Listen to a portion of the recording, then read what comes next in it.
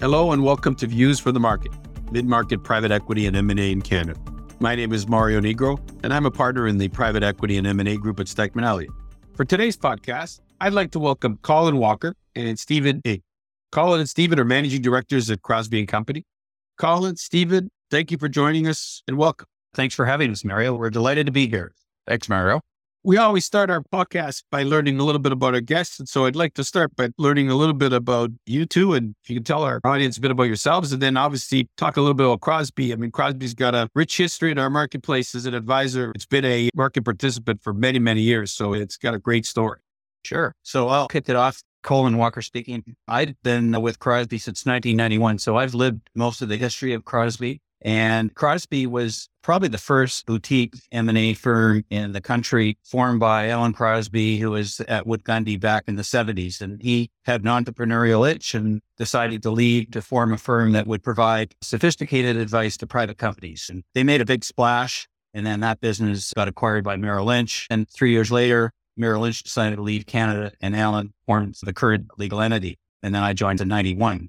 So certainly the firm has seen a lot of cycle, but when I joined, we were almost completely corporate finance oriented and it was a distressed market. We were doing a lot of restructuring work, pretty fancy deals and bring capital in from the United States, which was a kind of a new idea in the private company world. And that market went on for probably about 5 years. People won't remember this, but it was after the free trade agreement. So there were a lot of things that got restructured and needed to be fixed in the economy broadly.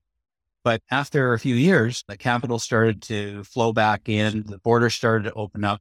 And so then we sort of returned to our roots. If you were to look at the business today, we're still doing both corporate finance and M&A, but we're probably 75%, just to pick a number, M&A advisory work. But we're a full suite firm. We do mostly private M&A work. We do a little bit of public work and we cover the whole beachfront. You know, we'll do some buy-side work, buyouts, a little bit of restructuring. We get hired as consultants. We do some pretty funky deals. I mean, last year we sold a mature venture capital portfolio. We haven't really done that before, but we took it to the secondary market and it was really interesting and it was successful. And I guess the other two parts of our business today were EMD. So we raised capital, really kind of focused on the risk capital part of the balance sheet, and it's through the private placement market. And that's a bit opportunistic, usually triggered by distress or underperformance or a buy-side situation. And then we have also an advisory component to our business, which is really, I think it's a differentiator for us. So we'll take on different kinds of projects where independence and capital market expertise is required. That started off really as a valuation business. We started doing shareholders' opinions and formal valuations for boards and special committees of public companies, but it's kind of spilled over pretty heavily into the private part of our world. Anyway, that's a smaller part of our business, but is different than one of our competitors. So that's a little bit about the firm. Stephen, you want to add anything? Yeah, no, for sure. Stephen Ng, I'm a managing director here, newest member of the Crosbie team. My investment banking career has mostly been with bulge bracket firms in New York, Hong Kong, and Toronto, in addition to some experience in private equity and as an operator. But what's probably most relevant to your audience, this being a mid-market podcast, is I've had a chance to work with entrepreneurs and founder-led businesses of all shapes and sizes in different industries and countries all around the world. And the great thing about my role here at Crosbie is I get the chance to advise our clients on a range of strategic situations beyond just the typical sell side or buy side mandates. So as an example, we have a mandate right now advising a client here in the consumer and retail industry on finding a joint venture partner in China and establishing a joint venture to enter into that market in addition to a growth equity raise. So a mandate and an assignment that may seem a little atypical for a firm of our size, but that gives you a bit of a flavor of what Colin alluded to and some of the interesting projects that we're up to currently in the market. One of the things that makes Crosbie so unique, I think, Colin and Stephen, you reiterated it, is whereas other advisors in the market, they only focus on one thing.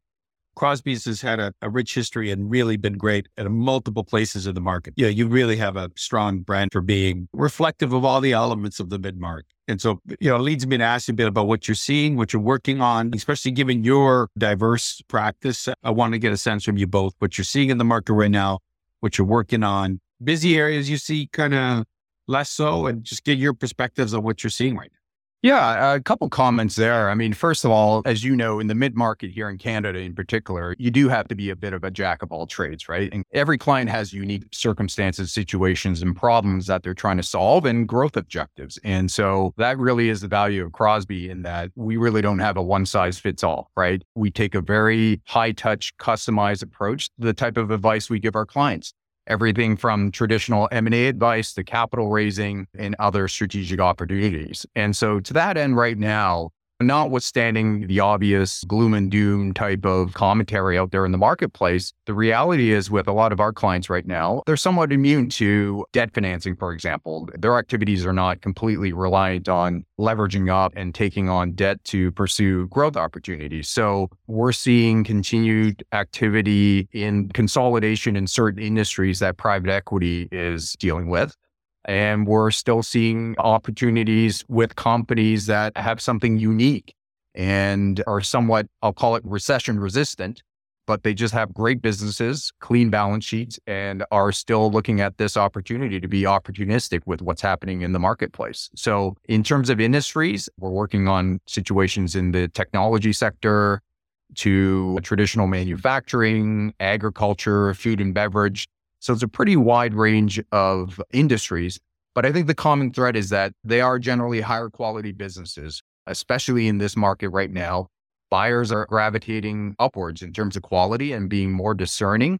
Due diligence processes are taking slightly longer now because folks are looking into areas that they may not have in the past. So that's a bit of what we're seeing. And Colin, you have some perspectives as well on some of the files you're looking at. Yeah. Further to Stephen's comments, we're a high mix shop. We're not a sausage factory.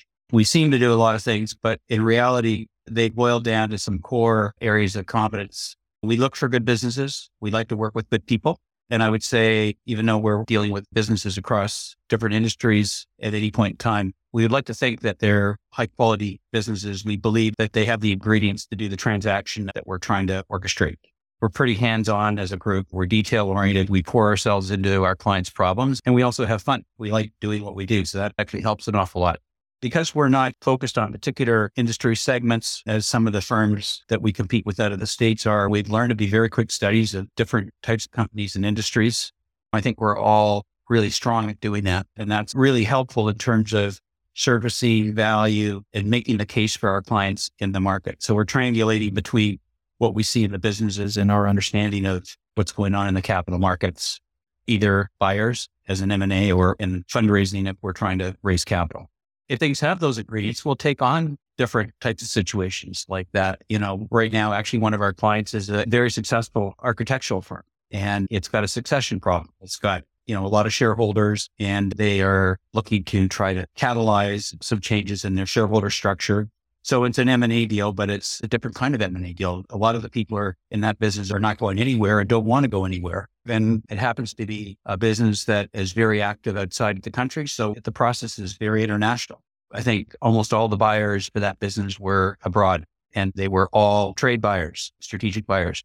I could tell you other stories of clients that wanted to do a deal, but they only wanted to go to the private equity marketplace or had reasons to only go to the private equity marketplace. So we can run a process that is completely different than the architectural one to suit the situation. And that's part of, I think, the value of being sort of flexible, high mix. I wanted to ask you both.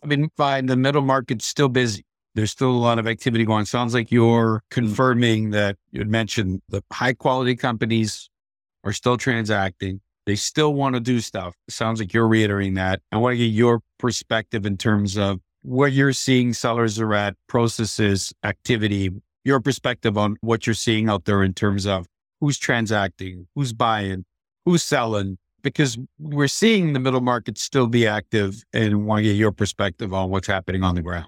Well, first of all, a perspective on the sell side. I think I spent about half my professional career waiting for the demographic wave to come. And we've talked about this in the past, Ariel. Exactly. When are all these people going to sell their businesses? Well, I just happened to see some fresh stats over the last few days. And I thought it was really interesting in that the number of SMEs in Canada is estimated to be about 1 million. Now that includes businesses of a wide range of size. But the second part of the analysis was that about 60% of them are owned by baby boomers. And so that would suggest that we're going to see a continued supply of deals from the succession driven part of the marketplace. I think we're certainly seeing that. We've been seeing it for the last few years, and there's been kind of some indications that there's a bit of a slowdown going on over the last couple of quarters. I'm not sure we've really felt that yet. Now we're a small sample size, but I'm personally optimistic that we're going to see a decent mid-market M&A kind of market for some time. And I'll give you some perspectives on the buy side, which is the opposite side of the coin. The buy side is not typically an area where we would historically be super involved with, but recently we've taken on two, I would say, very high quality buy side advisory mandates where we're helping super solid, high quality, well capitalized mid-market companies looking to be aggressive and looking for targets. In one case, it's a little bit broader in terms of trying to find high quality targets to acquire. In another situation, it's a very targeted type of target they're looking at. So the fact that we have buyers in the mid-market that feel confident enough to be aggressive and outwardly looking for deals, to your point, Mario, to your question about activity levels, I think it's a clear sign of strength. I think underpinning that is mid to large size corporates are all using M&A as part of their strategic playbook. They're looking at the world as a lower growth place, and M&A is a way to add some growth. And so it feels like we're having more of those kinds of conversations on people that are interested in the buy side. Just to put this into perspective, probably 3/4 of our mandates right now are on the sell side. So we're actually very active in the market these days, and we're getting very well received by the corporate world. I think the private equity world, I would say this is anecdotal, but it feels like they're being a little more cautious for obvious reasons. I mean, people are wondering about valuations dipped late last year in the private equity world, if you look at the numbers, but the fresh numbers for Q1 show that they actually rebounded again. But anyway, you got questions around valuation. Obviously, debt service is an issue with higher interest rates. The banks are being more cautious. So they're feeling their way along, but there's a lot of dry powder in the private equity world. And, there's no indication yet that fundraising slowed down a whole lot. So I think good fundamentals on the buy side. Yeah. And if you're a good buyer, right now is the buyer's market, certainly, right? In terms of less competition, larger corporate carve-outs, being a little bit more realistic, picking off portfolio companies from private equity firms that may not be in the best shape, and just generally being a little bit more opportunistic in this type of a market. We're seeing lending also be strong in Canada, which I know given the U.S. experience, American banks are on the side, but given what you're working on and the broad type of work that Crosbie does, you get visibility in seeing what lenders are doing and whether it's on the sell side. But we seem to see in your perspective, and what you're seeing on the lending side, it seems to be that I think you said it best, Colin, they're cautious. They're a little, they're asking more questions, but they seem to be active. Even in mid-market companies, they're not afraid. I mean, they're sharpening the pencils a little more, but I don't want to get your perspective on where you see the lenders in the middle market right now. Well, we've heard some harrowing stories out of the US where a lot of the lenders pulled to the sidelines. And I think it started before Silicon Valley and, the sort of the banking problems. But I heard a story of a group that was looking to finance an acquisition. And I think 20 of the groups that they went to wouldn't submit a bid. That was a US private equity anecdote that I just heard this week at the ACG conference, which kind of shocked me. I think the Canadian banks are open for business. There are some signs that they're being a little more cautious. And I think with the provisioning that we're seeing in the banking results this week, that's a signal that things are going to be a little tighter here. But people can get their deals done. And the indications are that leverageability in terms of multiples of EBITDA, like senior debt, it's down a bit, but there's still room to maneuver. And the private equity groups, I think, are putting in a little more equity to get the deals that they like done. And they're probably thinking that they could recap these things in a year or two if rates go down, and then they've locked up a good business. So that may be kind of a smart strategy. But I think it also gets to quality. I think if you have a really good business in today's market, I don't think you have any problems getting a transaction done at a value that is close to what it would have been, I'm going to say 18 months ago for many industries. Like it's not true in maybe in certain parts of tech, but in many industries. The B and the C quality assets, however, those ones might be a little tougher. I think there's a real premium on preparation and a good sale process in this environment as well. Like you better have done your homework well as the banker and make sure you understand what you're taking to market and what the issues are going to be, and hopefully have your analysis and arguments prepared in advance.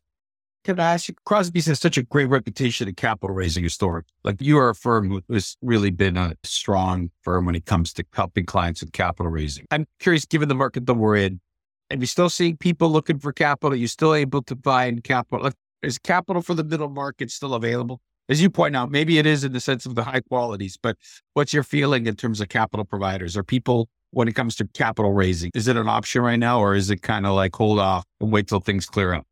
Yeah, I mean, look, there's certainly no shortage of people looking for capital. In terms of capital providers, it's sort of what we touched upon earlier, right? Investors are going to be incredibly discerning about where they're willing to deploy. There's always credit available at a certain price. And that's sort of what it comes down to a little bit right now, right? How stuck are companies and what sort of terms are you willing to give up in this environment?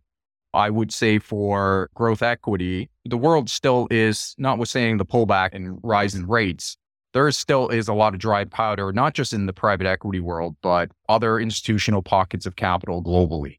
That's really kind of the lens that I always look at, is what's kind of happening globally. And there's still a lot of money out there. And there is an opportunity, if you're in the right sectors, in a business that has the right attributes that folks are looking for internationally, there can be a window to position yourself to access capital. Stephen, Colin, you live and breathe the middle market. So I'm going to ask you the crystal ball question, because you are active participants. You plan these things for where this market's going to go. What are your sense of where you see the market going from a middle market perspective as active participants? Or where do you see this market going? Let me take a stab at it, and then Stephen, you can give your 2 cents. There's a lot of moving parts out there in the economy. So I think there are lots of reasons to be cautious. I feel like the sentiment changes, not necessarily from week to week, but maybe from month to month. All the concerns about recession notwithstanding, we haven't really seen any major tangible signs of it. Although I think most betting people would say we will have a recession. But how deep will it be? Will it be more of a technical recession? Will the real estate market hold up, or will we have a rout that spills over into other sectors? I mean, those are all things that you could debate, and we need a lot more time to cover that ground properly. But personally, I think there are a lot of drivers in the M&A market that we've already discussed here. There are needs of both buyers and sellers that even if we have kind of a bit of a downturn, we're going to continue to have decent activity, because certainly the succession marketplace, there are people that will have a need to sell. And I think there's a lot of people out there, frankly, who are going to run out of time. And we see this in our conversations out there, people that have waited a long time, arguably too long to really get started.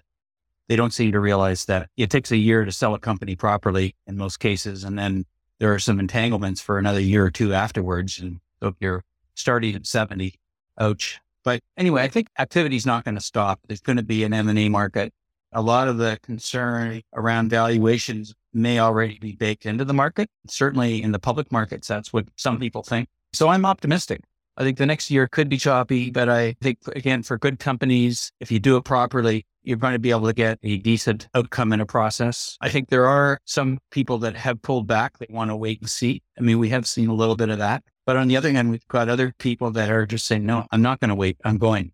Yeah. And I think from my perspective, I think one of the most important factors is that the rate of change in a host of market and economic conditions has slowed a little bit. Last year, we saw one of the fastest rise in interest rates, dramatic pullback in liquidity, rapid decompression in valuations. And that all happened within a span of, call it 9 to 12 months. It feels like the market has settled a little bit. And that's one of the most important factors for business owners and other decision makers to form a view and take action and steps. So like Colin, I'm optimistic for the second half of the year, mainly because of that. You know, you can plan around it. It's not making a call on where rates are going to be or whatnot. I think it's more that any rate of change in a host of important market conditions are going to be a little bit more stable. And that's going to be helpful to the mid-market and the market at large for M&A deals.